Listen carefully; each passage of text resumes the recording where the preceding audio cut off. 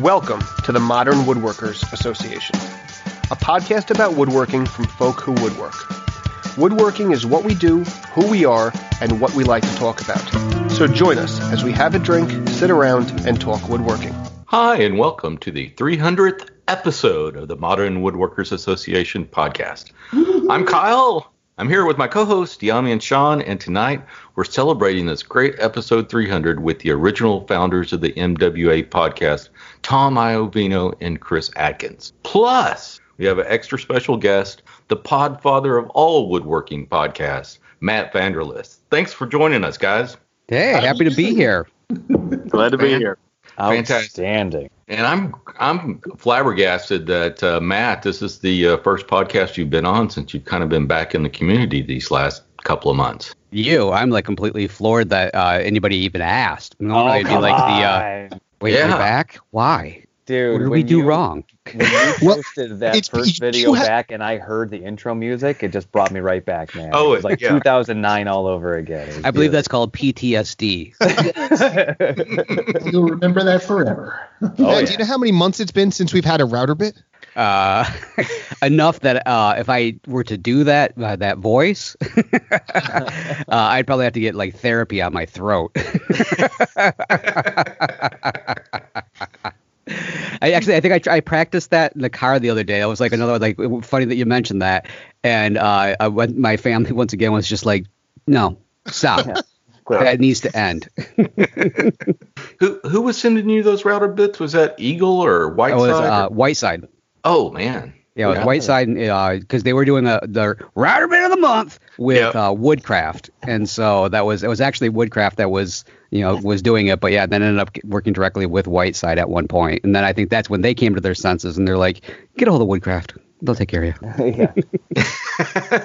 Yeah, I actually won something from you one time. It was a Miles Craft hinge for like interior doors and exterior doors hinge kit. Okay. Like little templates and stuff. And I was like, it's in a box somewhere. I still have it. Yep. That's why it's never been open. Doors, but... right? The original one they sent me is in the box also. So we've got a matching pair. So one day in the future, you guys will pop those boxes open and, man, boy, howdy, it's all over after that. That's right. Their value immediately plummets. That's right.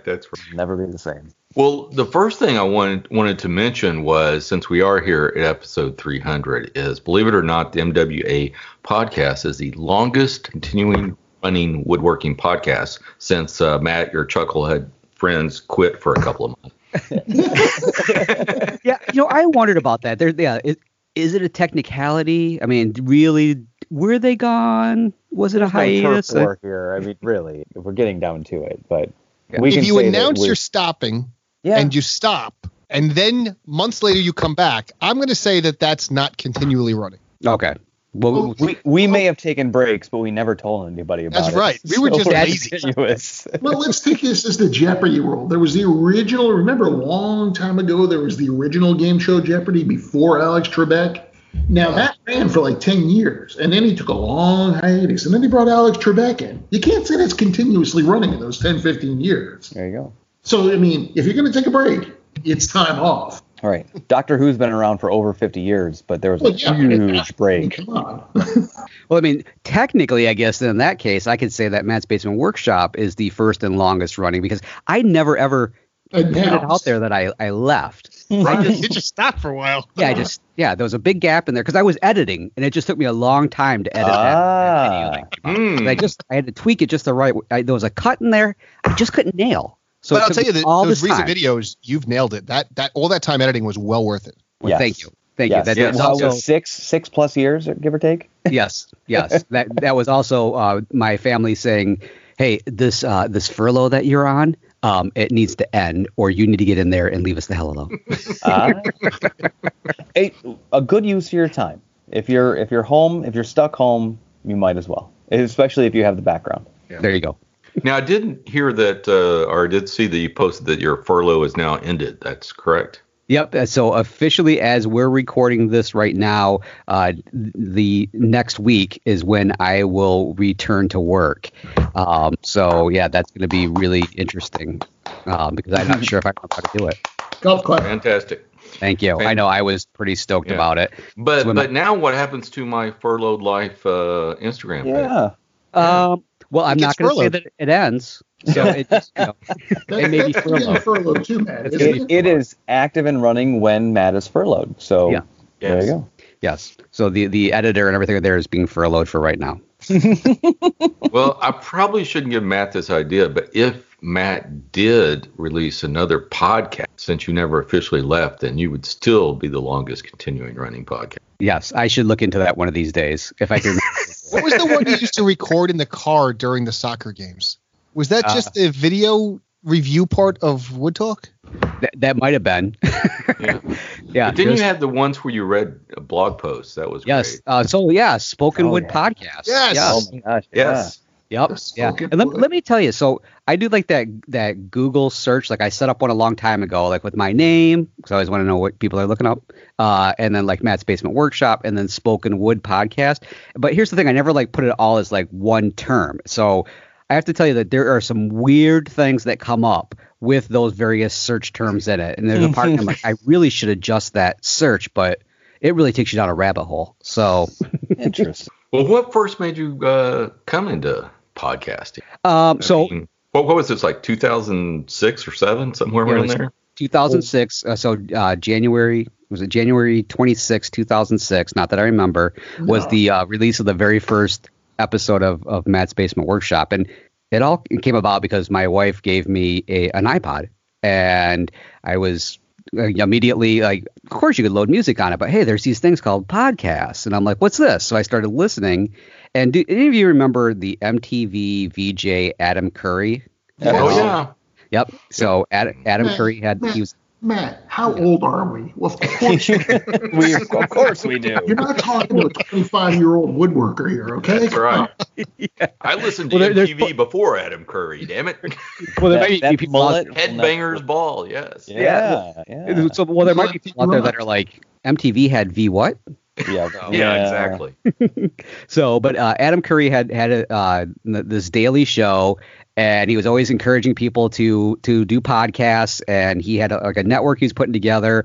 And I was always looking to see if there was anything woodworking, because this was like when I was first getting into it. You know, there's that period when you first start woodworking, and maybe some people are still in this, where you are so enthralled by anything and everything woodworking. Like you can't walk past a newsstand if there's a possibility that there might be something that is even remotely related to woodworking. Mm-hmm. You know, so that was this period of my life. And so I was looking for, and this was even like kind of almost pre-YouTube. In fact, I think it was pre-YouTube. So there wasn't really much on there either. Yeah. So, and that's what I'm just like, well, if nobody's making it, why don't I make it? And then I always tell people, and this is the God honest truth, I was going to make it. People were going to list. Yeah, that too. Because it is awful. People are going to listen to the show. They're going to go, God, this is horrible. I can do better. They'll create a show, hence Mark Spagnolo, and thus I will now have something to listen to, and then I can quit doing the show. Oh, there you go. Yep. And then the Wood Whisperer came along, and now I'm like, oh, you're going to steal my thunder? And history. And then how'd y'all actually team up? Did you call him? He call you? So I don't know. Did y'all have like a duel in the middle of the internet or what? No, he pursued me. Really of course. Time. Yeah. And I was like, listen, you're a flash in the pan. You'll amount to nothing. I don't even know where this name came from. Wood Whisperer. And so that's what, so we, because in the beginning we always kind of were helping each other out, because he definitely was way more technical than I was, and all these other things were going. And that's when I want to say even maybe Nicole was her idea, but I'm not certain. But anyways, he approached me and said, what do you think about doing this show? And I'm like, he hemmed and hawed on it for a while, and then finally agreed to do it. And the rest is now questionable history. Well, I remember there was not much woodworking content anywhere. And when y'all first did the shows, I'd been in woodworking, I don't know, maybe a year, but probably more like 6 to 9 months when those came out. And I would like re-listen to them over and over again because it's only, audio woodworking content that was out there. So I've been a fanboy for a long time, but those were great. And boy, I probably need to go back there and listen to like the first 5 episodes and go, Right. Interesting. You have a death wish? Is that what? That's exactly. I cringe every time I even attempt to listen to one of those. I don't know that I ever listened to one of MWA podcast that I was on. I just never could. Even editing, I would learn to edit without listening. Without listening. I listen to everyone. Because Yeah. So here, like you could see, like if somebody said or something like that, you could see it and splice just bits and pieces. But Yes. I never like to listen to. I don't edit any of that out, Chris, as you'll learn if you listen to this. But I listen to every single one, which is why I'm such a sophisticated podcaster now, because I've learned from all those episodes. Yes. Oh, yes. Well, yeah. Well, Tom and Chris, I'm sure we've discussed this before, but tell us, let's start with you, Tom. So where are you now and what are you doing? And we'll do the same for Chris and then get back to the creation of MWA podcast. So, Tom, what are you up to? What am I up to? Well, gosh, I'm surprised that I was even invited back to a woodworking podcast because I haven't touched a piece of wood to work with it in almost 4 years now. Actually, a little longer than 4 years. Most of my tools, in a divorce, I had to sell them, had to discount them. So right now I'm like, I had to actually, break down and go to IKEA to buy a bookshelf. Did you get No shame in that. Did you get the Billy bookcase? Yep. It was either buy a Billy bookcase or buy every bit of tooling I needed to put everything back together in my shop. Well, believe it or not, it has to be a year, maybe a year and a half ago. Diami and I had a whole Billy bookcase episode. I think. Yeah, I bought four of them. A couple. They are the Toyota Corolla, the Volkswagen Beetle of furniture. I mean, you just get those suckers up, and it's like, okay, it's ready to go. But yeah, so basically what's happening with me right now is I'm getting married later. My first. Congratulations. Thank you very much, wife 2.0, as you pointed out to me once, Kyle. That's right. And it's worked well for me for 24 years, so yeah. Such a fond sentiment. It was a good thing. Now what's happening is I am studying for my master's degree in journalism. Should have that December this year. All right. Well done. What's that happen? Congratulations. Are you going to stay in the public information sector, or I don't know how that would possibly work. It's going to work for a newspaper. Well, No. Nobody's getting paid in newspapers these days. He that's not Going to be the editor of Knit and Pearl, is what I heard. Knitting, woodworking stuff. Yeah. So what's happening is I'm about 4 years away from retirement, of all things or not. Oh, Jesus. And you're getting your master's? Yeah, I'm getting. So here's what my plan is. My nefarious plan. I plan on, after retiring from the 8 to 5 Monday through Friday gig, is to go on and become a professor. So I figured I need a master's degree to do that. At that point, I'll have more free time to actually get back into the craft as well. So put the two together, and I think I should be okay. So that's where I stand right now. So, but that's like another 4 years in the future. Although I will get my master's degree by this December, which should free up a lot of time because going for a master's degree takes a lot of time. It's right now. It's plus a full-time job on top of that. It's not something for the weak, for the weak need. I'm telling you, it's just tote that barge, lift that bale, and get that stuff in on time. So, once I get that done, then, there'll be a little bit more free time for me to start considering, okay, do I want to start getting back into the craft a little bit at a time? Tom, that's when you're going to move the bench back into the living room when you graduate and you have more free time? Right back in the living room in front of the TV. And then, my fiance, my wife can, she at the time, of course, she'll be able to see me woodwork. Exactly. Instead of watching The logical choice, absolutely. Relationships are about honesty. You might want to show her that before you get married. Well, I mean, she's already seen the blog, which is great. I mean, Tom's workbench has years of material on it, so. And the fact she didn't run says a lot about it. That's fantastic. There's a couple times she goes, "You built that?" And I said, "Yeah." She goes, "Are you sure?" Because it doesn't look like something you would have built. Well, it's probably the soft focus you had on those pictures that really helped out. The Vaseline on the lens, it was perfect. So Chris, what have you been up to?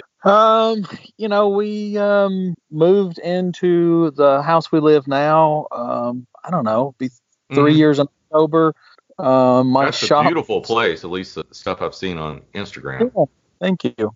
It's we love it. It's a nice house. We've enjoyed it. We spent about a year building the house.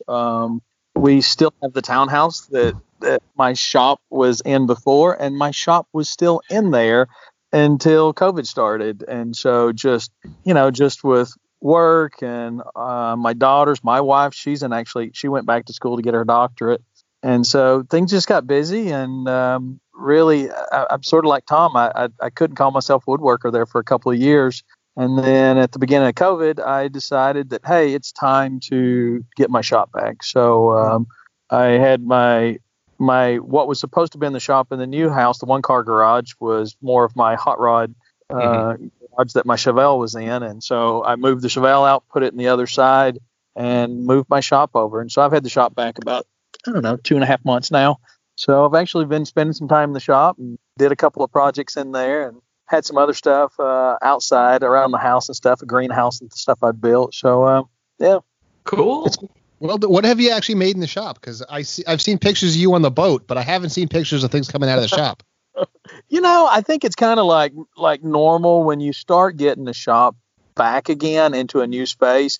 You realize all the stuff that you need kind of in the shop. So a lot of it's been, building. I took an old cabinet that I had, basically redid the entire thing to set up to put my hand planes and stuff in, built a bunch of shelving in there. So nothing a whole lot for the house just yet. Most of the stuff I've been doing is just kind of shop items to get everything put back together to where I can actually start, building stuff more efficiently in it again. Yeah. Chris, I got a question for you. So you and I are kind of in a similar situation where there was a kind of a gap in there, and then we kind of have this opportunity to get back into the shop and try a few things. Now, this is what happened to me, and I'm curious to see if this is true for you too. That first project I did, I was like, I don't want to say I was like laser focused on it, but man, I got through, and there was a part of me, I'm like, I can't believe I actually got this done. And there was no issues with the tools or anything like that. It just kind of got going perfectly fine. The second project, suddenly, apparently, my attention span got a little off whack, and suddenly, it took longer to do a much smaller project. And then I started getting obsessed with I don't like the way that those clamps are hanging. So now, in the middle of a project, I have to go take care of those things. And then I come back to it, and I start working on it. And then I finally finish it up. And then the third project comes around, and that one takes 3 times as long. And once again, I think maybe from the first 2 projects, now all my tools are scattered all over the shop again because, well, I was using them. So I was suddenly being reminded, man, it can take you a long time to do a project, and it just turns out it's just complete disorganization. No, I 100% agree. Matter of fact, when I moved the shop, I moved everything, got it exactly where I wanted it, or at least I thought I wanted it, put everything in, had it nice, clean, neat. I had a cabinet that I redid. My daughter's got a little makeup vanity cabinet with mirror that she actually spent quite a bit of time in there with me, kind of redoing this. It had some woodworking stuff that needed to be fixed on it, and then, sand it all down, refinish it and all that. And then at the same time, I was working on my greenhouse outside, and, all of it was wood. So I've got about 3 projects that I was doing at the same time. And like you said, I was really doing well and moving through things really quick. And then my old shop was basically, I had both, I had a 2-car garage in our old house that was my entire shop. So in this house, 2 of our cars are in the 2-car garage. So my new shop is in a 1-car garage. So I basically have half the space that I did. And I realized how fast that a shop can become just disorganized. And so next thing I know, and not only that, I actually have to park the golf cart in there when I'm not working. So the shop just got completely cluttered really, really fast. And so I had to kind of take a step back and go, all right, how do I make this function a little better to where in between projects I'm not, just so cluttered, and the project I'm not so cluttered that I just can't do it. Right. Well, you put the Chevelle back into the 1-car garage, and you take over the 2-car garage. Seen that to my wife, and I didn't go over. No, because actually, so in our old house, the 2-car garage in that house originally, I moved my truck outside, and I took half of the garage as my shop, and my wife still parked her car in. And then probably, I don't know, about a year into that, I looked at her and I said, I need you to park outside. They're garages in name only. Yeah. When you have your shop set up in a garage, it's a garage in the name only. That's all it is. When we moved to this house, she says, there's 2 garages. You are not taking my garage. So, Well, here's a funny thing is like talking about like the garage. I've actually been toying with the idea that if I am gonna keep really doing more with the wood shop, which I do, that I've got a couple projects that I think I want to do. So I figure that's gonna take me another 5 years to finish the first one. Nice. I was thinking about actually moving things into the garage, so up out of the basement into the garage, and it has everything to do with the fact that the bathroom is so much closer to the garage than the basement, and because I'm a man of a certain age. And I got to get in there, and I don't need to be tripping up the stairs and having anything else happen. So that's my number one. So I have actually been really eyeing the garage, and I even had the discussion with Samantha at one point. I'm like, so do you think I can? And her whole thing was like, you can have your side, do not touch mine. I'm like, but can I move your car out and expand into there temporarily? And so there's negotiation on that. Good luck. Yeah, it's not going to happen. Yeah. The trick is negotiations never work out like that. So You got to put down the wood floor while her car's out, and then it just, sorry, honey, it's a nice floor now. You can't drive on it. Yeah, you haven't met my wife. Oh, well, that's fantastic. So Matt, tell me. So, I should have gone over this with you earlier, but so what exactly is your day job? I know it revolves around a lot of travel, so you must have the miles just racked up on airlines. Yeah, I am. Hotels. I'm getting there. I do like my status. In fact, I was freaking out with the furlough with COVID-19 and the whole not being able to travel. Like, what's going to happen to my status? And then thankfully, all the places that I'm staying and the airlines and everything said, don't worry, we're freezing it for the year. And I'm like, oh my God, thank you. And it was funny because that was my biggest concern going into this was I was not going to get my status because I need my extra bag of peanuts when I get on the plane. But so really my day job it's kind of an extension of what I was doing as my day job even way back in the day when I was doing the podcast. So I actually work for a medical device company, and it's a device that I used in the lab, so I had a lot of familiarity with it. And I go out and I'm an application specialist, so my job is to train other people in the lab how to use the equipment, and then I also come in and I do troubleshooting with them just to make sure that they're using the equipment correctly. And then on top of it, I also do ongoing education in that field, so I'll come in and work with the lab specialists and then also some of the doctors and help train them a little bit. So yeah, I have a really weird territory that makes zero sense. It's like Lower Peninsula, Michigan. The person that covers the Upper Peninsula actually travels up from Chicago to get up to the Upper Peninsula. Of course, it makes perfect sense. Yeah. Right. Yeah. Well, then I skip over Ohio, and I immediately go into almost all of Pennsylvania except for Philadelphia. I now have Western New York. I've got a little snippet of Northwest West Virginia and a really weird little snippet of East Ohio. It literally looks like somebody spilled coffee on a map, and it was like, Matt's got this. So I keep asking him, like, can I have a land bridge? Just give me Toledo. Anybody else can have the rest of Ohio. Just give me Toledo. I'll meet you for dinner, dude. Come to Toledo. Let's go. Right, there you go. Right, yeah. And my boss is like, no. I'm like, damn it. Now I will say the UP from Chicago is an easier drive than your drive to the UP. I will give him that, but yes, the rest of it. It does make. And the funny thing is, I mean, anybody that's been to the UP, you know that it's pure hunting, and it's like, you know, that kind of a thing. Like the idea of a vegetarian just means that you eat extra potatoes on your plate, you know. And so the person that actually covers it, she's a vegan, and so nothing is funnier than she's like, well, you're familiar with the UP.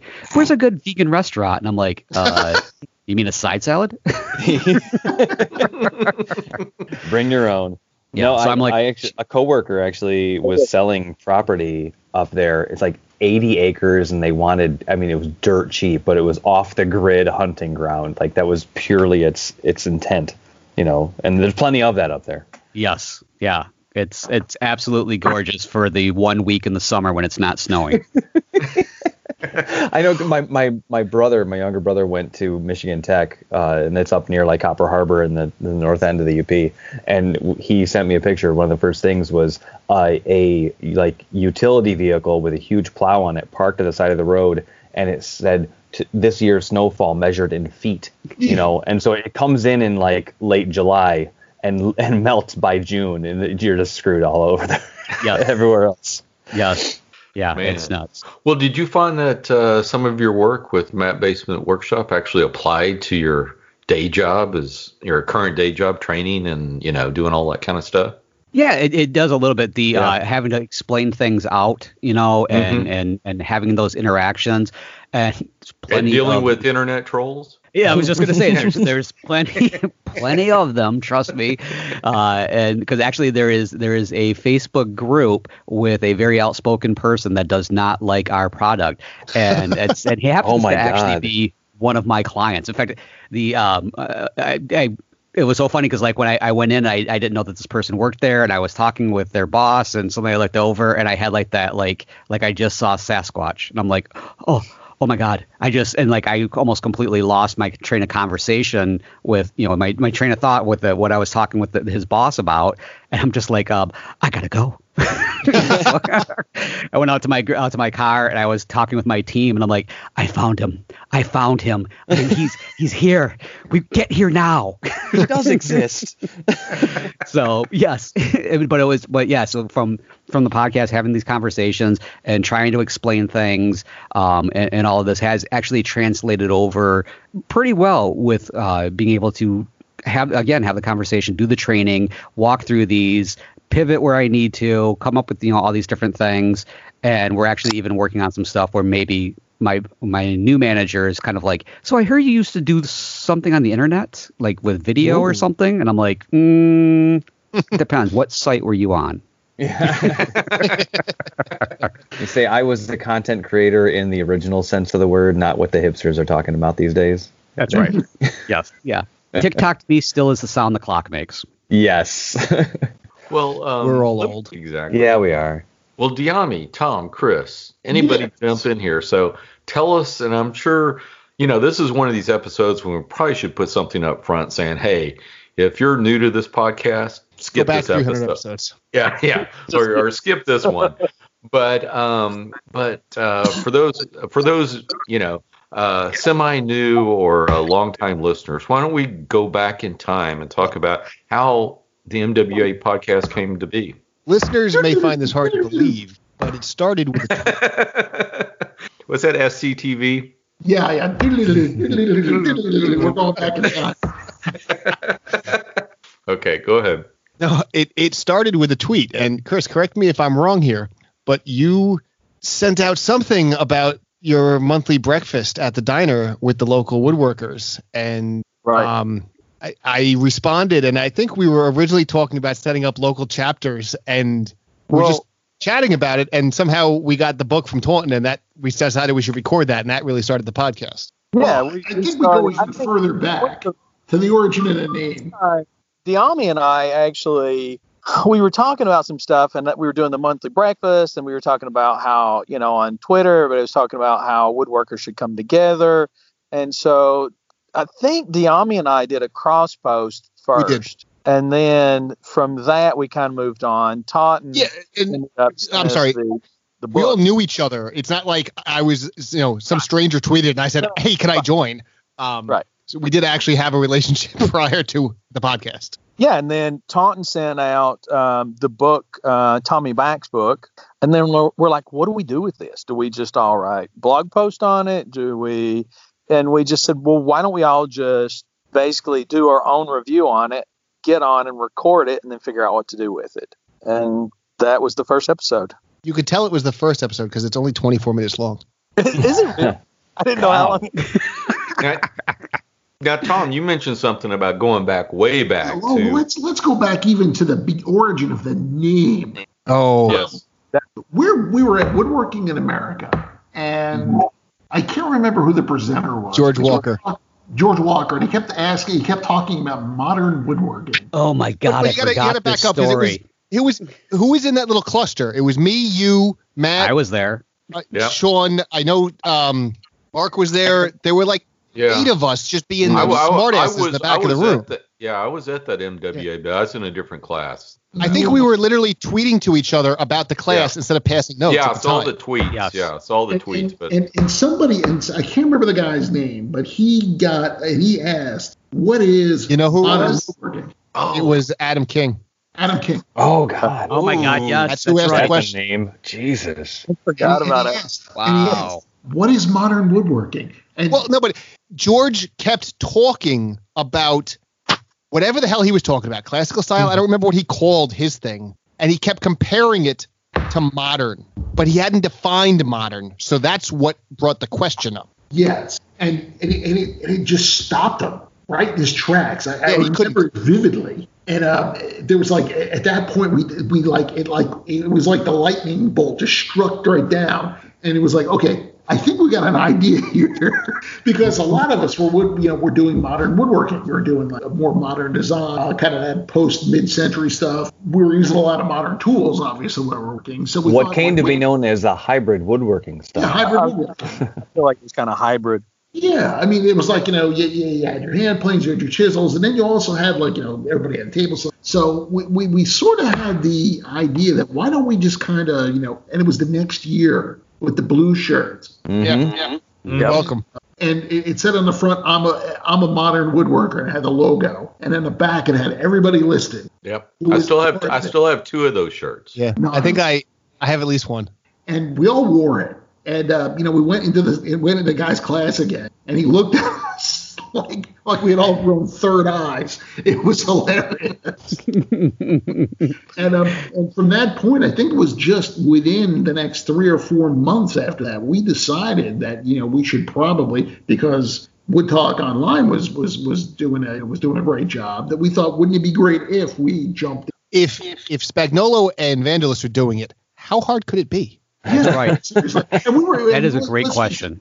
And let's face it, we were like discount bin Wood Talk Online. Yes. I mean, for years, and I think we still are. Well, I'm glad you guys finally realized that. It always hurt me to have to say it behind your back, but I know. That was always pre-roll, and they were recording how bad we were. I get it. If you're a Patreon member, you hear them talk bad about us. And they don't even pay me to come on and talk about it. The funniest thing was, I think it was when we were in Kansas City for Woodworking America. Matt and we were recording ours down in a lobby. Mm-hmm. I think we're on the floor actually. Mm-hmm. No, in Kansas City, we were at like an empty table on the trade show. The trade floor. Right. And of course, Mark and Matt, and they all show up and they're like goofing around, shooting video. And of course, we had to, we stopped it. But Mark had failed to realize that I was rooming with him. That was Cincinnati. That was Cincinnati. Yeah, that was Cincinnati. I didn't go to. I think Sean was there, weren't you? Oh yeah. I was at the table there when Matt came up. Matt, Shannon, and Mark came up, and they were butting in on our little table recording. Now, it's funny because I just found a photo of that, and that would make me think of that the other day too. And I'm like, hey, I think I'm doing something with these guys. Yeah. Matt, actually, is that the year that I roomed with you? I think it is. Yes. Yes. And I snored so loud. Wait, no, that was Tom. I didn't notice. It's okay. I was probably too drunk. If anybody goes to my Twitter profile, it's the background image on my Twitter profile is the 3 of you guys standing behind our table as we're trying to record, harassing us. Yes. Yami, do you still have the video of us when we were sneaking up the elevator going to the room? I probably do somewhere, but again, just evidence of how old we are. I shot that on Vine. Oh wow. Yes. No, yes. That was the year that there was a fire alarm in the hotel too. Yep. The fire alarm. Now was that the trolley car year too? They were all trolley car years. They were all trolley car years. Yeah, I know, but I mean, but it was the one that ended the trolley car rides for everybody. Yeah. Banned for life. Oh my! Yeah, as we're talking, I brought up a picture that I had to go searching for it, and there's one with the mic stand. So it's the block of 2x4. Yep. Oh yeah, I'm using that right now. That's still in use today. Yeah. They build the last. Yeah, style that never. So the whole thing was great because it was like Mark was doing it in the room. He wanted it quiet. He didn't want us interrupting. And sure enough, I had the key. So in we went, and we brought our cameras, and sure enough, hijinks ensued. Yes. Oh my gosh, I remember all the swearing after you guys left. You recorded it too, which is even better. And the other thing that really just I remember with you mentioned the fire alarm, it brings it right back to me was at first it chirped a couple of times, and I was in the front room of this suite. So I heard it chirp a couple of times, and it was like, it stopped. So I'm just going to go back to sleep. It chirped the second time, and all the lights went on in the room, and Mark is dressed with all of his podcasting in his backpack. Going, dude, can't you hear it's a fire alarm? You got to get up and move. I'm like, I thought I was the preparedness guy. we were still awake. And oh, Jesus. Who was it? It was Diami and... It was me and you and... Was it just two of us? No, we were sharing the room with somebody. Who the hell was I know. I couldn't remember if it was Sean or who, but no, it wasn't me. It would have been Brian Brazil or somebody. Yeah, I think it might have been Brian. It may have been. Because I think he brought us T-shirts that year from some... yeah, we were still up, and we sort of ignored it for the first... Yeah, it had that first chirp, and then it stopped. Yeah.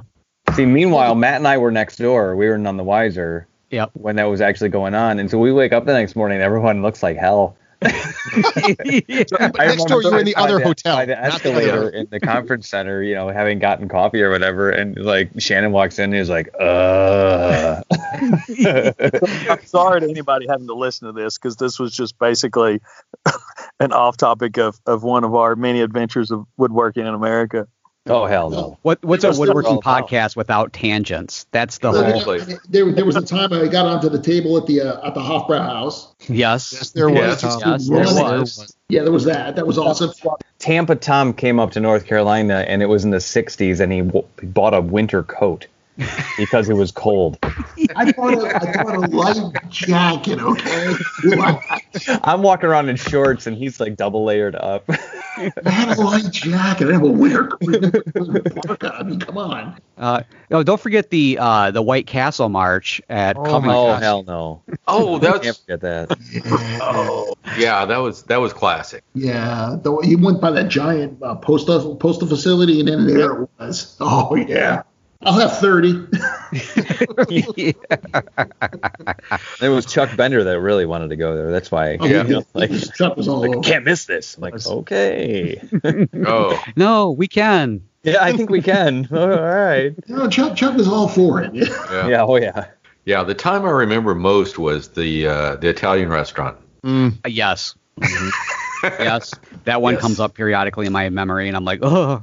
We did that? Oh. I'm so sorry. What year I'm so sorry. That Rob Boas won everything. Oh, yes. Yep. You got that amazing saw. That badass saw. And for like the next year and a half, everybody's like, hey, that's a nice saw you got. When do you have one saw? Hey, Rob, that's a nice saw. I don't know. I think a tradition that should have kept going was the calendar. Oh yeah. On the benches. I still have mine. Yeah, I got mine. Mine's still hanging in my kitchen. In your kitchen? Yeah. It's like, well, I mean, eventually the dates come back around. Right? Yeah, every 7 years. 2014 was the... Mine's in my shop. I've got it on the electrical panel stuck up there. Believe it or not, my wife would rather look at me at a bench than I would. There you go. Oh my gosh. There you go. I still like the one that you guys captured of me because I was on a Lee Nielsen bench and Tom was in the background looking at me laying on one of his benches. That was funny. Now who was it that got Charles Brock got teed off at a group? I was just thinking of this one because that would be a Tom Iovino. He goosed me. We'll put it that way, because Spagnolo put out there something about if somebody can grab Matt's butt. Yeah. There was some sort of contest thingy or something. Yes, that was the first one. I remember that. Yes, and so I was fair game on the floor out there where all the vendors were, and was trying to film something with Charles Brock. Yeah, and then out of nowhere, I felt something. I felt a lot of something. I think you felt Tom. Yes, and Tom felt a lot of me. And I remember even going up on my toes to try and maintain the shot. so that I wouldn't move it. And Chris Bagby from Highland Woodworking was the one that looked at all of you and was like, knock it off. No, that was Stephen Taylor that did that. I believe that. Oh, not Tom? Oh, No, yeah, it wasn't Tom. It was Stephen, because I think if you pulled your shorts down, Matt, or something like that, or you tweaked you got like that's when he was just starting the guild, and you got like a free guild, a year of the guild or what. Yeah. That's he's such a good friend. It's good to be a promotion, isn't it? Everybody loves you universally. And speaking about everybody loving you, Matt, I mean, come on. We had that one thing upstairs where we all wore the whoobies. Oh, yes. Oh, yeah. Oh, that was great. Yeah, that was At fantastic. the Keystone? Yep. Yeah. Yeah. In fact, I was just looking at a picture of that one. In fact, I still have that whoopie. Thank you very much. I think Aaron. Yeah, That yeah, was all- Aaron. I think Mark Aaron had was the something one to do that with it, did but it was that. mostly Aaron. Yeah, I still have mine too. Yep, because I remember it was just before then that I lost my whoopie, and I was just like, it was the most horrifying day of my life up till We then. get you fixed up. Yeah. Oh yeah, Can I ask a definitely. question that's going to reveal to everyone that I really am not a good woodworker? Wow. Why is it called a whoopie? That's a good question. I have no idea. Is that a regional name? Like, Whoopie- it's just a hat. Whoopie's like a children's favorite blanket, right? Yeah. Like, Yeah, exactly. yeah. Yeah, like it's kind of like comfort it's your item. security thing. yeah, Okay. it's not about being a hat or a name of a hat or anything. It's Yeah, the with thing my- that makes you feel normal. Right. Yep. Yeah, I was much more normal when I wore it. There you go. So- Matt, you got I'm a glad long- that on the 300th episode we've all finally learned something. We're still providing knowledge. You should wear the whoopie on your next video. Oh, there- I actually should probably go figure out exactly where it is and make sure that it's clean. I can't guarantee it hasn't been used for other things. the moth hasn't gotten to it, you know. Yeah, I can only hope it's only. No, that was full nylon there. It's not. Oh, there you go. It's perfect for this 80, 90 degree weather that I'm heading into. Yeah, this heat wave we're Exactly. going through. It's perfect. I'll wear it while I'm running. Speaking of which, I mean, let's just go on a personal tangent with Matt real quick. Way to go, dude. I love the fact that you're getting out there running. Yeah. Oh, well, thank you. Thank you very much. Yeah, I in fact, I did it tonight. I was hoping that I would get hit by a car rather than come on this show. But it turned out I dodged it. Yeah. No, I appreciate that. It's been I want to say it's fun, but it's not. It's running. Yeah, it's good for you though, right? Right. You're doing it not because it's ironically not fun. Right. Yes. I will say, Matt, I love some of your routes because occasionally you'll post a route that is Very biological. Yes. Mm-hmm. biological route. I mean, when I was looking at the map of our neighborhood and it just for some reason popped out, I was like, there you go. This is happening. Now I have to. Where this is when we live here. Yeah. Yes. No, All for those a years you while- didn't realize why you'd bought in the neighborhood, and now it all makes sense. Yeah, now Yes. it's all coming Yes. together. Exactly. For a while, Chris used to goad me on being faster than me in a half marathon. And I think I smoked him by now. So Nice. what was that? You've probably beat me by now. I believe I have. That's a statement of confidence. I have a challenge here. Beat 136. Ugh. It's pretty good. I'll end my clip there. Matt may take you. There you go. Keep it up, Matt. I once drove a half marathon in 10 minutes. There, Nice. there you go. Did you run anybody over, Diami? Well, I figured with all the runners in the road. Matt, I got a deal for you. Oh. You keep this up. No, it's not really. But Okay. next year, come to Toledo, Glass City Marathon. We'll do a relay. You don't have to run the whole thing. Run 5 or 6 miles of it. And by then, you can do that. Get you a marathon medal and bring you to Toledo. We'll just work on the getting to Toledo part. Okay. Okay. All right. I, Did you I get have one a of those cool 26.1 bumper stickers? I do not. I won't wear. I don't. No. Hell no. No. And it's not. So would you like one? No, I don't want that shit. I don't care. I don't need people to know. And my wife tries to tell me, like, you're just like, she like almost compares me to CrossFit. I'm like, no, the fact that I run all the time, I don't talk to anybody. I'm talking about it now. But in my day to day, I don't say shit to anybody. I don't need to promote that. I think it's funny when people, I don't think it's funny. I think it's commendable to say, I've done a 5K, I've done 10K, I've done whatever. But, I've done enough now that it would be too much. It's not as important. Not me, man. I'm like, you know what? I just ran a quarter mile and I didn't break a sweat. I made it to the buffet table and I went around twice. Here's a picture of it. You're running like 5 miles at a time now. Getting there, yes. Yeah, I have moments. That's huge. I mean, that's really, really cool. I mean, a lot of people struggle with a 3 mile or even a 1 mile or 10 minutes. I mean, like the fact that you've gotten there is awesome. I appreciate that. That's definitely, but it's so funny because every time I see a runner go by, I always go, is that my form? Is that what I look like? I do the same thing. Do I look like that? Do I look like that? And then Samantha's like, she's 83. I wish she could look like that. well, what? To run a mile, just from movies, it takes what, like 4 minutes? That's a right. Yes. That's right. Time yourself. That's about what you're going to take. No. I'm running about a 4-hour mile. You can type in the calendar. You measure that by days, not by minutes. Yeah. Really, the running for me is purely about the fashion. So. Oh, wow. There you go. That's a look, I'll tell you that. You want to fit into that dress or what you're wearing while you're running? Hey, it's an excuse to wear yoga pants while I'm running. There it is. Yes. Oh, yeah. There's going to be no mention of stretchy pants. Well, different kind. Yeah. Different kind. They are stretchy. They are stretchy. Yes. And sometimes you really wish they were stretchier. There you go. Well, why don't we talk about, since we have Matt here, favorite moments from podcasting. So, Matt, what's your favorite moment from podcasting? Oh, man. Favorite moment from podcasting. Or most embarrassing moment from podcast. Oh, God.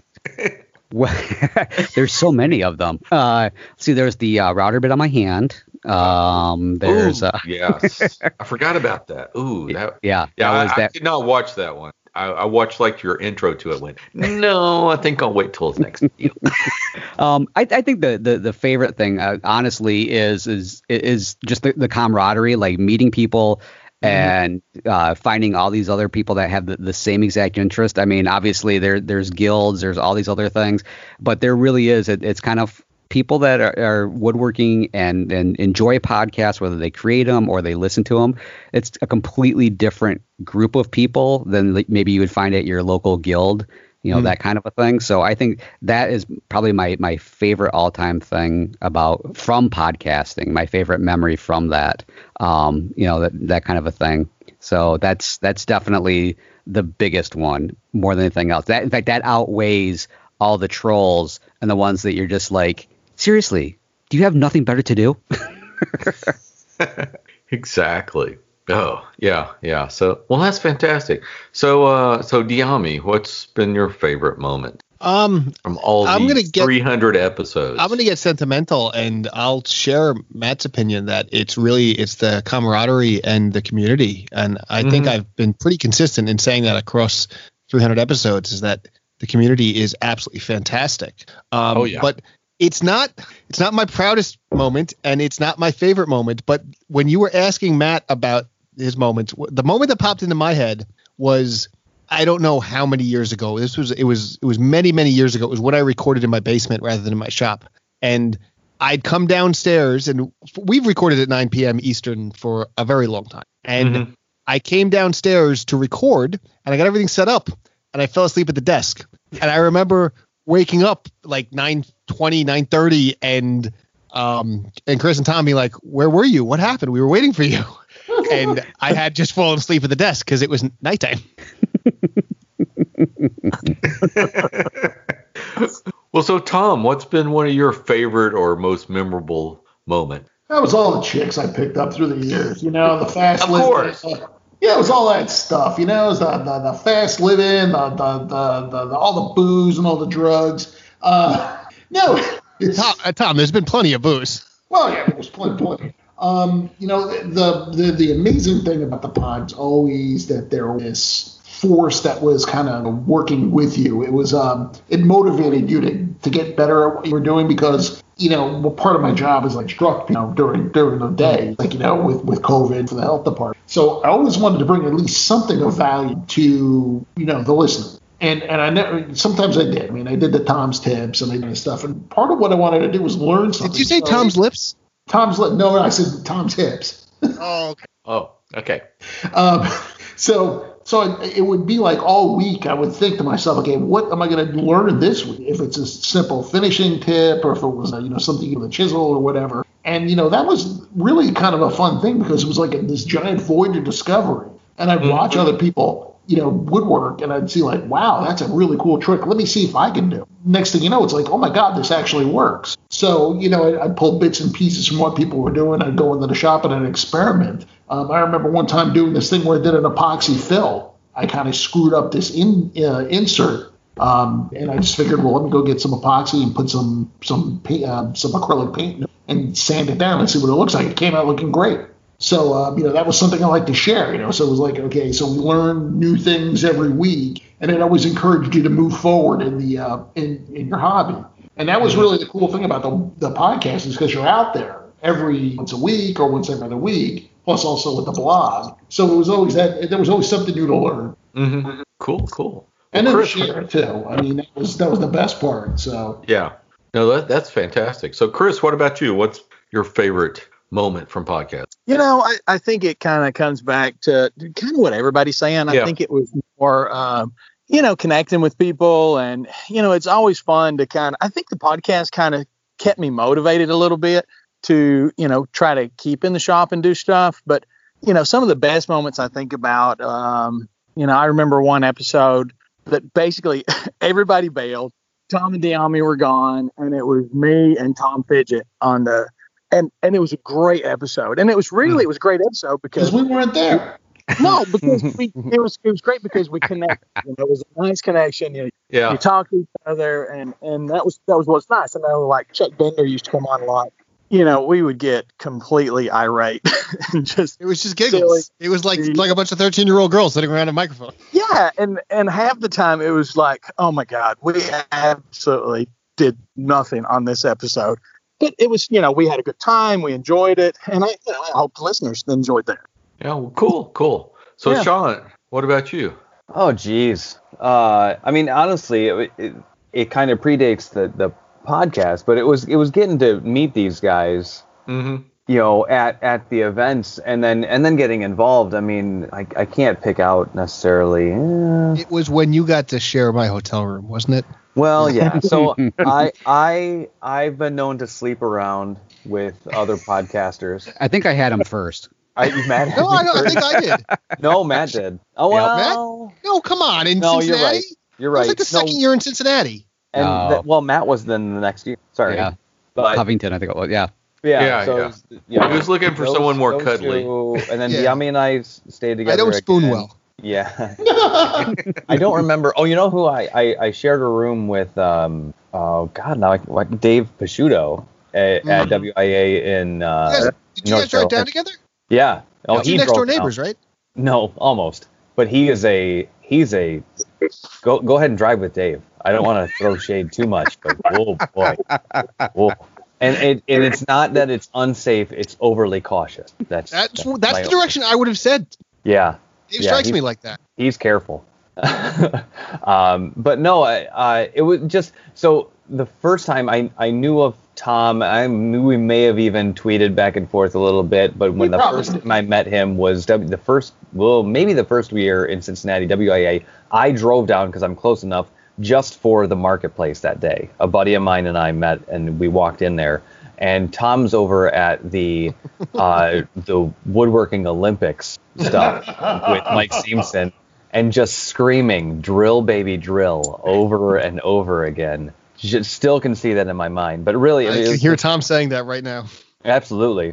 That was we were barkers and we were carnival barkers. We got inside that Olympics. It was great. You belong in a carnival. Remember the woman who showed up? She was wearing like high heels and she was out there, ripsawing. It was hilarious. But no, like over the years, all of that. Oh, I will say the coolest thing, and it wasn't on the podcast, but Diami, it's when you and I were at Wood Magazine and walking out of one of the classes at that conference, and a guy turns around and goes, "Are you Sean?" I said, "Well, yes, I am." He said, I could tell it by your voice. I said, that's cool. That's really cool. That is that's fun. At Fine Woodworking magazines, there was a guy turned around, did the same thing, goes, "Are you Chris? I can't miss that accent." Yeah. Yeah, that's so cool. Yeah. Yeah. Same thing happened to me at Fine Woodworking a couple of years ago. Yeah. Yeah, people Were you told me Kyle? that was like fingernails on a chalkboard. It was great. So that's funny because I have that. I've had that happen a few times at airports where I had one guy I was going through security, and it was funny because I was still in training and I was traveling with one of my coworkers, and we're going through security, and the guy kind of stops and he's putting his shoes on and he's just staring at me, and my coworker's like, she looks at me, she goes, "What's wrong with him? Is there something wrong? What did you do to him?" And I'm like, I don't know. Just get your shoes. Let's get out of here. And I'm starting to panic a little bit, thinking like something major was happening. And he comes up to me and he's like, "You have like you're on a show, aren't you?" And I'm like, just keep walking. Gotta go. Yeah. And then finally he put the two together and he's like, "Oh my gosh, you're Matt Vanderlist." I'm like, "I am, yes." And so we talked a little bit, and I'm like, and I always have to ask him, like, "Do you want to get a photo or something?" He goes, "Why?" Nope. Never mind.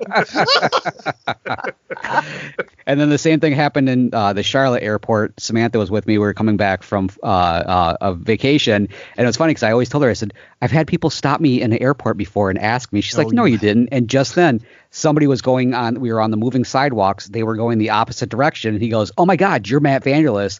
Gets to the other end and comes back down this way. And same thing again. I'm like, "Yeah, very nice to meet you. Do you want to get a photo or anything?" He goes, "No, why?" And just walked away again. You should probably stop asking that. Yeah, that's what I'm at this point now. I'm like, I'm not going to. You should say, "Let's get a photo." Yeah, we'll take it on my phone. Oh. So Kyle, what has been your favorite? Oh, well, like everyone, it's the community. But besides that, I mean, I don't know if these are favorite moments, most nervous moments. It's when we had Peter Galbert and Chris Williams on. Very nervous. Both of those episodes I missed, you'll. Yes. True. No, I think you were there for Peter Galbert's. I wasn't there for Pete. I don't think I was. I thought you. No, I've met Pete a couple times. He's a sweet as hell guy. I like him, but I don't think I was there. Yeah, but I think it's just one of those, hey guys, you really look up to having them on. But I've become a little bit more comfortable with that. But Chris was recent. I was still like, Chris. But even though you knew him? Yes. Even though I knew him, it's like, I want to make sure that, everything goes well and, all that kind of stuff. So, I'm a nervous Nelly sometimes. So, but besides the community and, like I said, those are nervous moments on the podcast, but they are, favorite moments in the case that, hey, we actually had these guys on our show. So that was great. Probably discussing the demise of the earphone holder. Oh. I'm looking at it now. I've still only glued one antler back on. I mean, that was just, that's a favorite moment just because the prior podcast, I put out there the over under on how long it's going to take you to finish this thing. And then you're going, I'm going to get it done this week. And you almost did. It was done. No, it was not done. It was not installed. Stupid technicalities. Exactly. Damn it. But no, that was a pretty fun moment. But maybe it's because I'm only looking at what happened recently. But we've had a lot of great moments and a lot of great guests. And I think that's one thing that makes our podcast so special to me is just all the guests we have on there. They're absolutely fantastic guests. And, like I said, I get nervous about a couple of them. It's just because, hey, that's kind of the direction in woodworking I've taken is into the chair building. But, I mean, some of our other guests are just fantastic.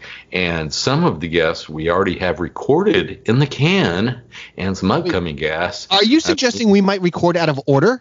Blasphemy. We might. Blasphemy. Blasphemy. But anyway, usually we're pretty current, but we do have about a 4-week backlog, but we'll get caught up quickly. But some of the guests we have upcoming and some of the guests we've already recorded are absolutely fantastic. That 4-week backlog explains why we didn't publish an episode last week. Yes. We had some issues with this episode, but We got it all under They were control. entirely my fault. I apologize. I have missed episodes, and I couldn't make it a couple weeks ago when we had the scheduled. But I sincerely appreciate everyone pushing it back a couple weeks so I could join in, because I would hate to miss the 300th episode.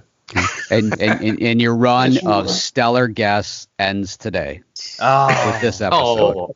Well, really, this is just a rerun because everybody on tonight has been on before. It's nothing new.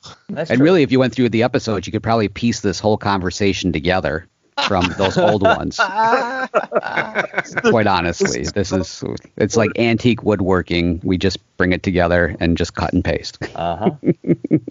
Well, that's fantastic. Well, so let's talk about what's next. So, Matt, I know furlough's over now, but are you going to be able to devote a little smidgen of time to Matt's Basement Workshop? It's definitely been crossing my mind. I've got some more projects that are definitely on the table, and so that's what I'm thinking is like, it even if it's not a full on thing, just kind of getting back in there and playing with it just a little bit more to kind of just keep playing in the waters a little bit. I mean, it was definitely, I forgot how fun it was to actually kind of edit these things together and do this and then get that feedback, that interaction and everything.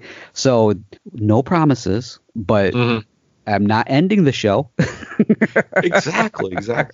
Well, I do have to echo Sean's comments. I mean, as soon as I heard that music come up, it's just like, holy crap, it's Matt. He's back. I was like, even though the latter episodes, those were current, but the first one I went, wait, that was recorded a couple of years ago, wasn't it? Maybe. But I giggled when I was just on YouTube and I went, Matt, wow, okay, sure. And then it was like, ding, like that intro and everything. I was like, man, it's been a minute. Like that was just so cool. Well, I have to tell you, the funny thing is I got this feeling where when that first went out, a lot of people had that reaction, right or wrong. I don't know your taste. Yeah. But it was funny because when the second one out, it was like, oh, you're actually going to do this? It's happening again. You probably should space these out by a couple more years. Well, that's great. Yeah. No, real quick, Kyle, before you go forward, I was going to ask Matt, do you find it any easier now? Because your kids are older than mine, at least. Do you have, even going back to work, is it a little easier to come home and not have to monkey around with anything that you did 5-10 years ago? Or I guess maybe you don't know because we're just coming off furlough, but it's just something I thought about. I mean, my kids are in like their prime. They're both in high school now and right.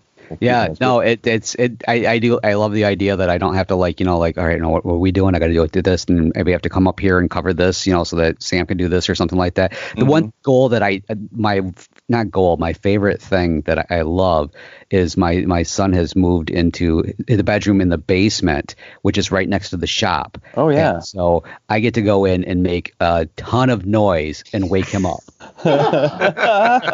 It's like, it's 1 PM. You're still sleeping. Daddy's working. Yeah. And we're up. And guess what? The only time I have for Matt's Basement Workshop is between 5 a.m. and 6 a.m. every morning. Yeah, every morning. Exactly. Like it or not. So I do announce myself on the way down, though. I'll open the basement door. I'm like, I'm coming down to do something. Oh, you just don't fire up the saw. Boom! I always make sure the planer's running even when I don't have anything in it. Does your air filter have a remote? You could just turn it on and make noise before you even get down there. I've actually thought about that. Just kicking it on. Hey, it'd be even better if I had an app and I could actually be in a different state and then just turn it on. There's an app for that. There is. Yeah. Both my kids have lights in their room on an app. I could totally mess with it when I'm at work. It's beautiful. That's great. Well, I did like your spring break with your son on Instagram. That was absolutely fantastic and hilarious. Thank you. Yes. Yeah. And convincing him to do it, there was a little prodding on it. But then I think once he realized what we were doing, it's like, all right, well, I'm not going to say it's cool, but we're going to do it. My participation does not equal endorsement. That's exactly it. Yes. Yeah. I'm doing this purely for your fun, old man. Yeah. Well, he looked like he was enjoying himself there at least on the photos he was. Yes. Yeah, I'm an excellent editor thanks to Sam's photo skills. That was actually a smile when he was 5. In that field. Great. So Tom, what are you up to? What's next for Tom? Well, what's currently going on now is I've got to finish up my master's degree. Right. I have to try to get through this COVID business because now I work for the health department. So we're deep. Yeah. You went from hurricane to health, right? Yeah, and I thought it'd be quieter in the health department in coastal Florida. I thought for sure I'd be playing back second fiddle, but I'm sure the hurricane people are saying just stay over there in the health. Right. Yeah, I just bring them to me. I don't know what's going on. Well, hey, if you're going to jump to a different department, can you let me know so that I can do some stock trades? Because I want to get ahead of that, figure out what's going to be the big thing. Then I'm moving to automobiles next. So All right. Well, in that case. But yeah, so it's the COVID thing is it's out of control. This people are all over the place. They're eager to get outside again. Unlike woodworkers who want to be in their shops. So they're out there, and there may be another lockdown because people just can't stop being out in public. They just want to get together, which I can understand. People are social, so so we're busy trying to do all this stuff. My classes have gone from in person to online. But once I get through that, I'm getting married on October 10th. Remarried on October 10th. No, it's just married. No. Yeah, married. You're married. Just married. What'll happen is then, I might have time next spring, next winter in the spring. So I don't know. Do I get back into it? I have to see what I've got. So I'll have to go take inventory of the tools and move the workbench into the living room and see what we do from there. Just tell them it's an early restoration hardware bench. It's funny. Diami and I built a Nicholson. Yes, a Nicholson workbench. It's a short Nicholson workbench. It's like 4.5 feet long, and it's this little pony bench. I guess if I'm not doing anything too big, it'll work. I'm going to put Chris's whining aside and comment that I've been working out of a one-car garage for well over a decade now, and size is not a limit. I mean, I'm podcasting off a 12-foot slab right now. Well, yeah, it's 12 feet long. I mean, I've got a little 4-foot bench. But I mean, obviously, I'm not going to be building like giant, kitchens worth of cabinets. I'm not doing like that. But most of my work anyway was small projects. When you think about it, back at Tom's workbench, everything was boxes and like that. So it's the ideal size, and you're not chasing things all over the place. And you can woodwork in your living room with it. There we go. Just put the TV on. In the past about people getting into woodworking or having limited space. I think all of us have some post or some discussion or some podcast about what do you do in a small space, and there's a ton of stuff. There's a ton of projects that you can do with limited amount of space. You're right. I mean, that's the thing. It's woodworking doesn't necessarily have to be the giant wall full of bookshelves. Right. It doesn't have to be the giant couch. It doesn't have to be anything, a Morris chair. It could be, like I said, little desktop valets or things like that. But I mean, even something like a blanket chest is something that could be built on that size of a bench. Yeah. How are your nieces doing? Ex-nieces. Oh, okay. Oh, they were all ex-nieces. They were all on the other side of the family, Dion. Oh. No, they all burned their blanket chest. Go get your hope chest. Hope chest, yeah. Sorry, blanket chest, hope chest, yeah. I don't think they were given an axe to bust things up, but it's okay to worry about it.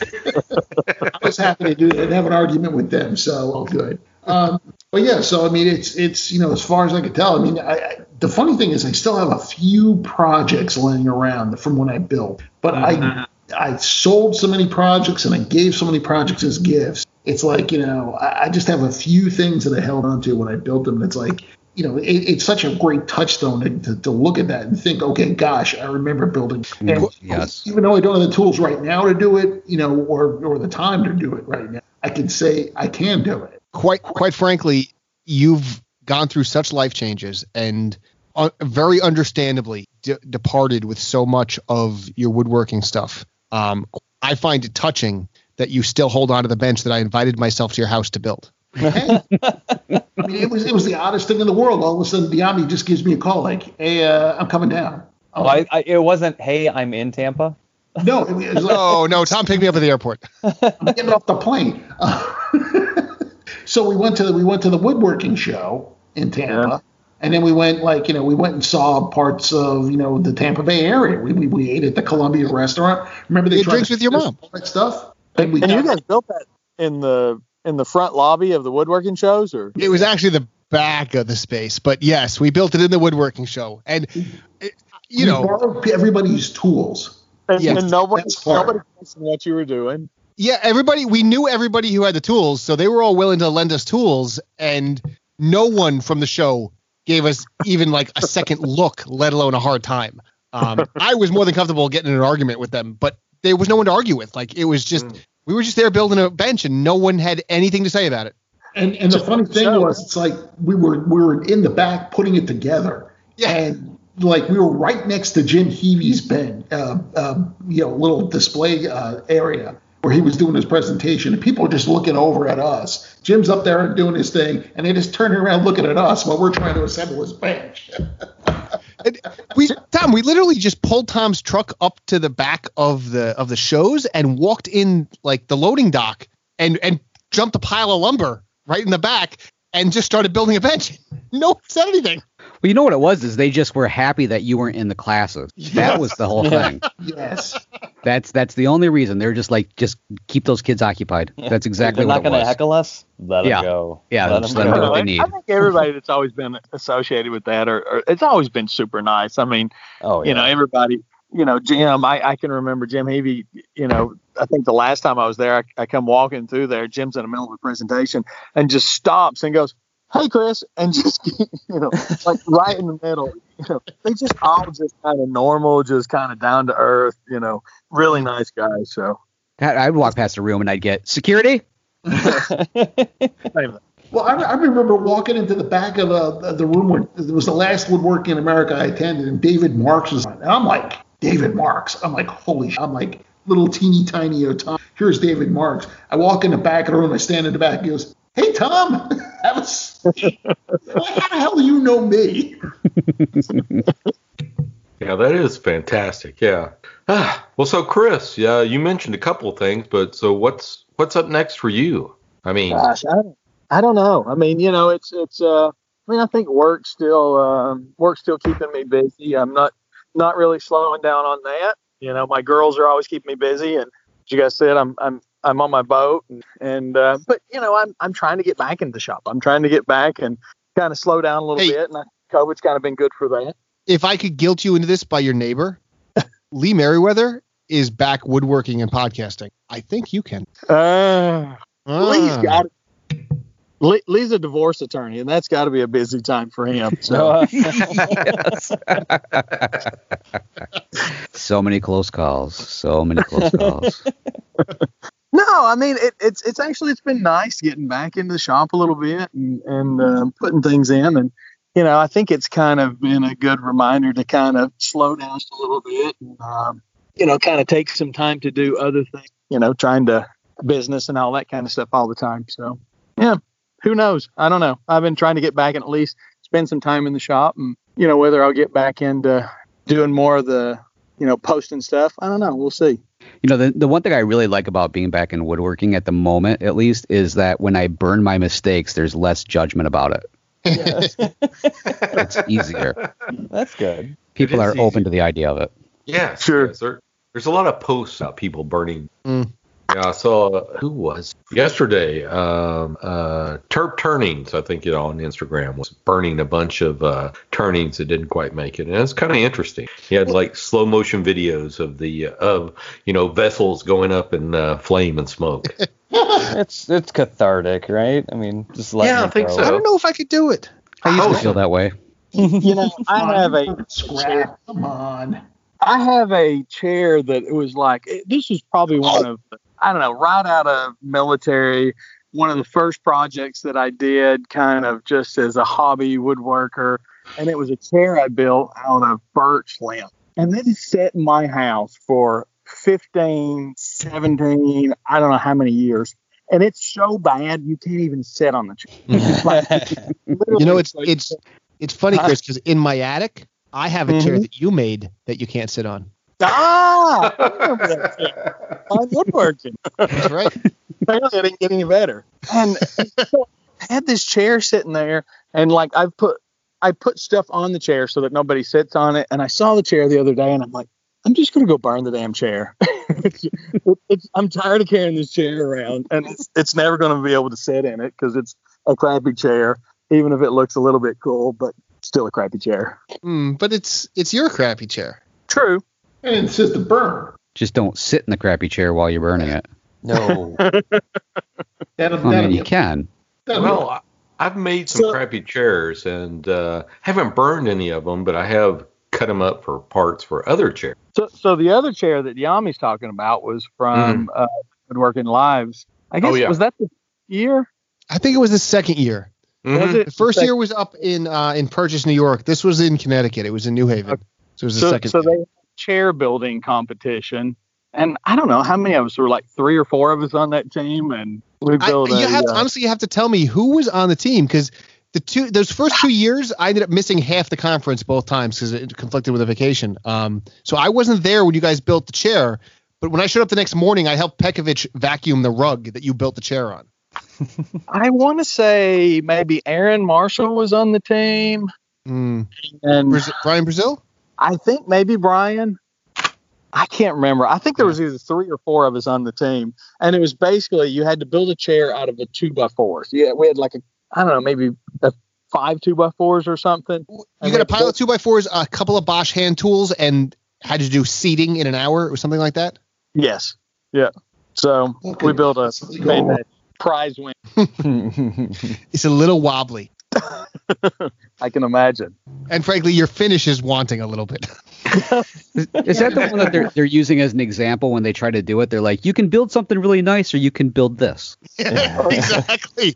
Well, it's what they post. If it's somewhere deep on the website in Fine Home Building, but it's Fine Woodworking rather. But it's like, there's Fine Woodworking, and then there's this chair.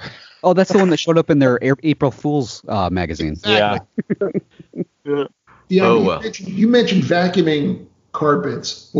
Carpets. Can you remember Roy Underhill squaring logs into beams? Oh, yes, I do.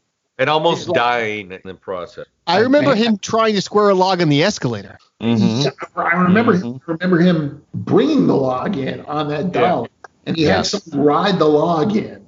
Yeah. Y'all guys mentioned earlier Chris Bagby with Highland Woodworking. It was Chris's daughter, Mom. Yeah, it was. Yes. Mom was on the front of the log, holding on to the axe that he drove into the front, while Roy pushed her down the center of it like a carnival barker. Yes. And he had me come up and hold the log upright, and he got on the other side and started chopping into the log. And then when he got it kind of roughly squared, he got it up. Remember, he was on that riser. Yep. And he put it on a pair of sawhorses. And you're nervous he was going to hit the ceiling with the axe when he swung the axe. Right. He had to check first to see if he had the headroom. Right. The riser was probably 2 feet tall. The sawhorses were probably 3 feet tall. And then the log. And then Roy standing on top of it. And then he held the 3 foot long axe. Yeah. And the whole thing was shaking back and forth, and you thought, okay, this is where Roy dies. Yeah. I have this on video, which it's Woodworking America 2013, Roy Underhill Timber. If anybody wants to, I have 9 minutes and 33 seconds of him doing this. Link in the show notes. And there were giant chunks of wood being thrown into the audience. It was like Shamu's Splash On, except you could lose an eye. Tom, I think that was the same year that they did the what was it they called it? The woodworker, the online woodworkers little discussion. Yes.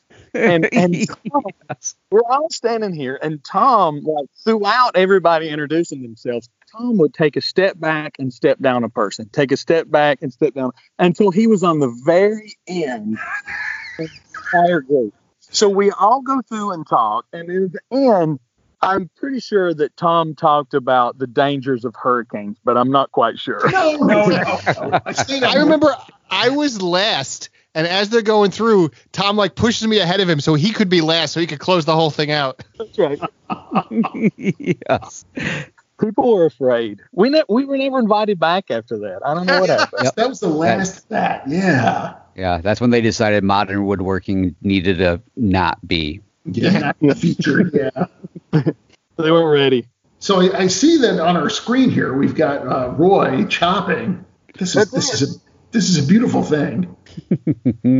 Yeah, that is fantastic. Yeah, that's Roy. Just chop away. Chop away. Yeah, those wood chips. It was like the worst Gallagher, concert that you were ever at.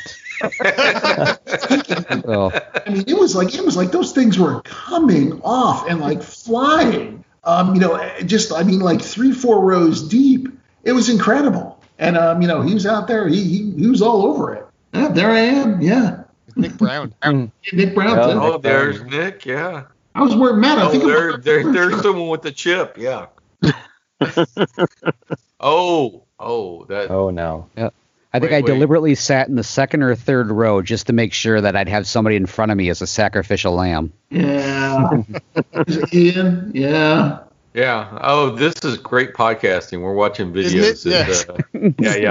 That people can't relate to. So there's Diami. There's Got wood. Yeah. Yeah. So years ago, we shot video of ourselves woodworking, and we're watching it now. So this is great audio. Yeah. This is gonna have to be. Yeah. This is gonna have to be in the show notes. Oh. This clip has There's Mike who scared that poor little girl in the trolley. No, it wasn't. Was it Mike? Don't be scared. I won't hurt you. And then she got off on the next step. So, yeah. Okay.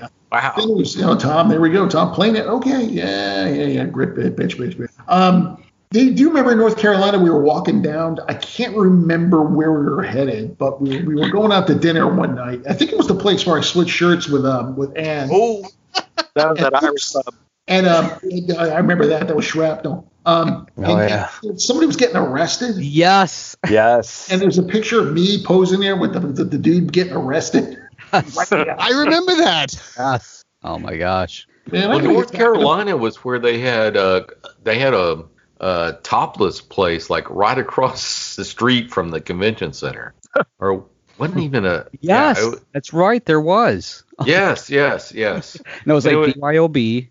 Yeah, it was like the sleaziest thing, and it wasn't like down from it was across the street from the side entrance of the convention center. It was like, okay, this is kind of a sketchy neighborhood we're in here. Rob Boas, what I saw. It was very much like the if what's happening in the convention center is not your thing, we might be there. There you go.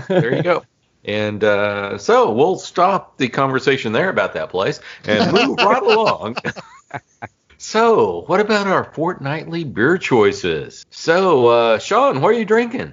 So I've got one of my favorites, a common favorite of mine, Dogfish Head Sea Quench Ale. As it's warming up, a good, refreshing sour, the way to go. I'll say some. Fantastic. Diami, what are you drinking? I am enjoying a Dubco IPA from the Destination Unknown Brewing Company. Okay. Matt, what do you have to recommend? Well, so I don't have it in front of me, and I kind of wish I did.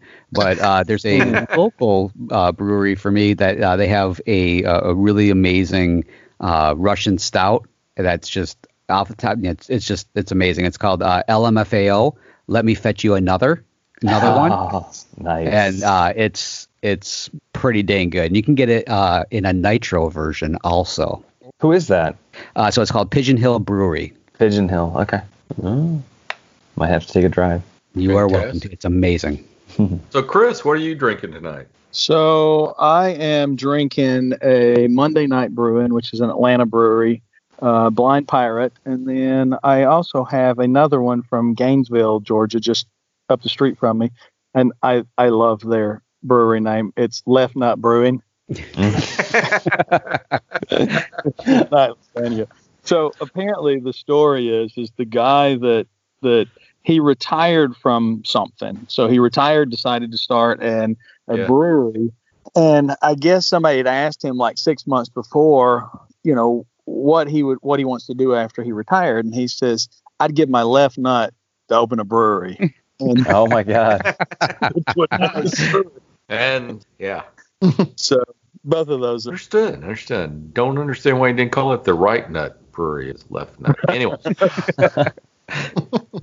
Anyway, so Tom, I think we know what you're drinking, but go ahead. I'll tell you, I'm not drinking any sort of brewed beverage. I'm drinking a distilled one this evening. It's been the beverage of choice for this whole COVID lockdown. It's been a Maker's Mark whiskey. So having myself a little wheated bourbon here, which is nice. Having it neat. I figured, that's the more refined way to have it. Exactly. I think you pick up a little bit more of the flavors. I mean, some people add a little water to it to kind of less alcohol bite, but I found that neat is nice. Yeah, I like the Maker's Mark. It's a nice. It's a what? It's wheated bourbon. Yeah, I know, but I mean, what's the age on it? I'm sorry. It's distilled age and bottled. It's an excellent week, whatever it was.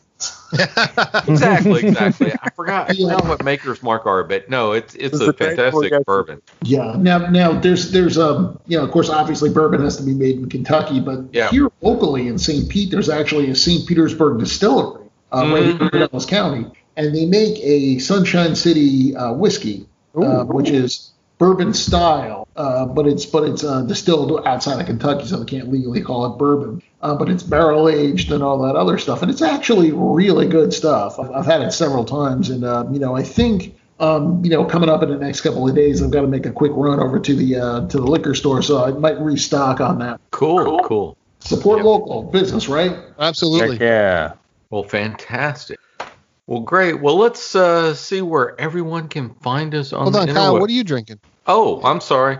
Well, I'm drinking something. I know what it is, but we need to let the listeners know. It's Carbach Hopadillo IPA. It's kind of like the standard beer around the Barton household, especially during the quarantine, because I do a lot of the curbside delivery, and when I start ordering esoteric beers, they say we don't have that, and they don't sub it out for anything, so I just don't get it. But I know they always have the Carbach. Do you guys have curbside at local breweries, or are you doing curbside at like a supermarket or something? The supermarket, yeah. We do have curbside at the liquor store, but it's even sketchier on beers for some reason. Yeah. Most of our local breweries are doing it. You go right on the website and order it. So like I went on the Upco website as I was leaving work, and a half hour later I was able to be in their parking lot, and they brought it out to the car. Yeah. Unfortunately, I'm not that adventurous. So,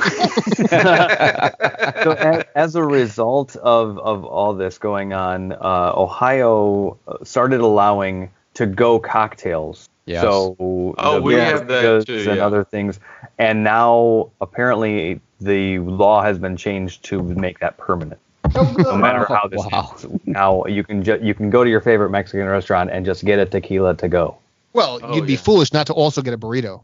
Well, that too. We've been totally getting margaritas to go. It's fantastic. Oh, yeah. A lot of our places are like, hey, what do you want? Daiquiri, margarita, whatever. You want a gallon of it? We got it. There you go. Oh, yeah. Set you right up. Yeah, and what's weird is they have to do it separately. So they'll give you the mix in a gallon jug and like a 750 milliliter bottle of the alcohol or something. And leave it to you to mix it at home. So, yeah, it's kind of interesting. But anyway, so Matt, where can folks find you on the interwebs? Well, there's a couple different ways you can find me. Of course, my Instagram is at @MVanderlist, and I do have a second one, which is @ThisFurloughedLife, which really is just me being lazy, and I just mirror it from what I'm putting on the other one usually. You can also find me at mattsbasementworkshop.com, and I occasionally kind of do my I still got a page over at Facebook. In fact, what is that? It's like Matt's Basement Workshop or something. Basically, just type Matt Vanderlist, and you'll stumble across me somehow, whether you like it or not. Be careful. I know, right? Yes. I get nervous when I have like one of those classmate.com things that comes up. It goes, somebody mentioned you, and I'm like, you did? What? Can't be good. So, Chris, where can folks find you on the interwebs? So I would say probably the easiest place to find me still would be on Instagram at HighRockWW. And I think HighRockWoodworking.com is still active. I pop through there every once in a while to check on it, but I haven't done anything yet. So Instagram. There you go. And you'll see great pictures of his nice Chevelle. That's a fantastic ride. Yeah. So, Tom, where can folks find you? Oh, you'll find me someplace. I don't know.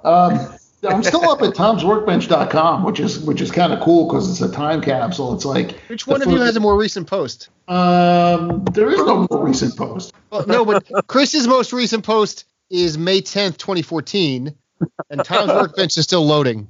It was April 16th, 2017, so you win, Tom. Jeez. I win. So, yeah, I've got the most updated blog out there, so I'm feeling pretty good about this.